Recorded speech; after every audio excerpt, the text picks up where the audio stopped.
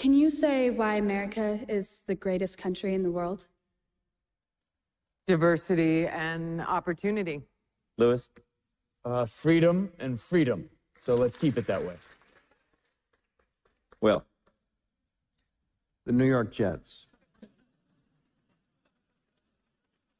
No, I'm going to hold you to an answer on that. What makes America the greatest country in the world?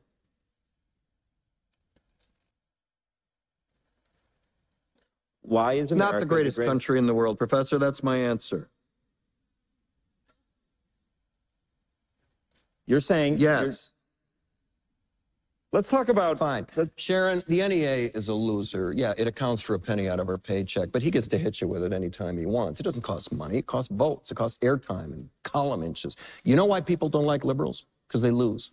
If liberals are so fucking smart, how come they lose so goddamn always? Hey, and with a straight face, you're going to tell students that America is so star-spangled awesome that we're the only ones in the world who have freedom?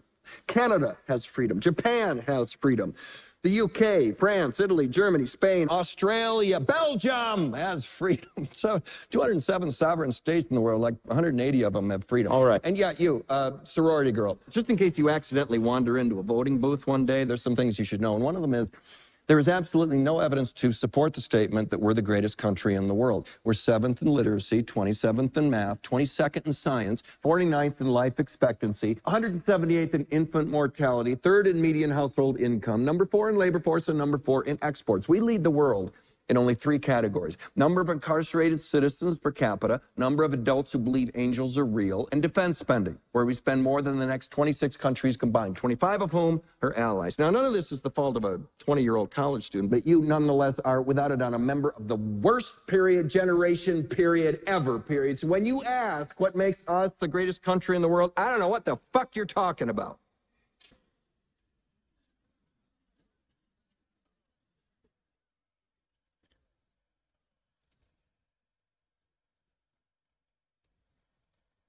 Sure used to be. We stood up for what was right. We fought for moral reasons. We passed laws, struck down laws for moral reasons. We waged wars on poverty, not poor people. We sacrificed. We cared about our neighbors. We put our money where our mouths were, and we never beat our chest. We built great big things, made ungodly technological advances, explored the universe, cured diseases, and we cultivated the world's greatest artists and the world's greatest economy. We reached for the stars, acted like men. We aspired to intelligence. We didn't belittle it. It didn't make us feel inferior. We didn't identify ourselves by who we voted for in the last election, and we didn't scare so easy.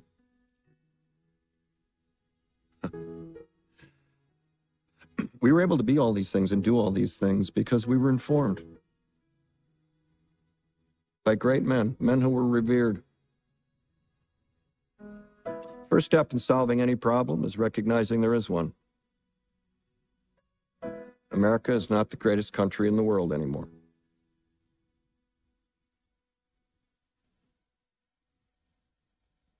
Enough?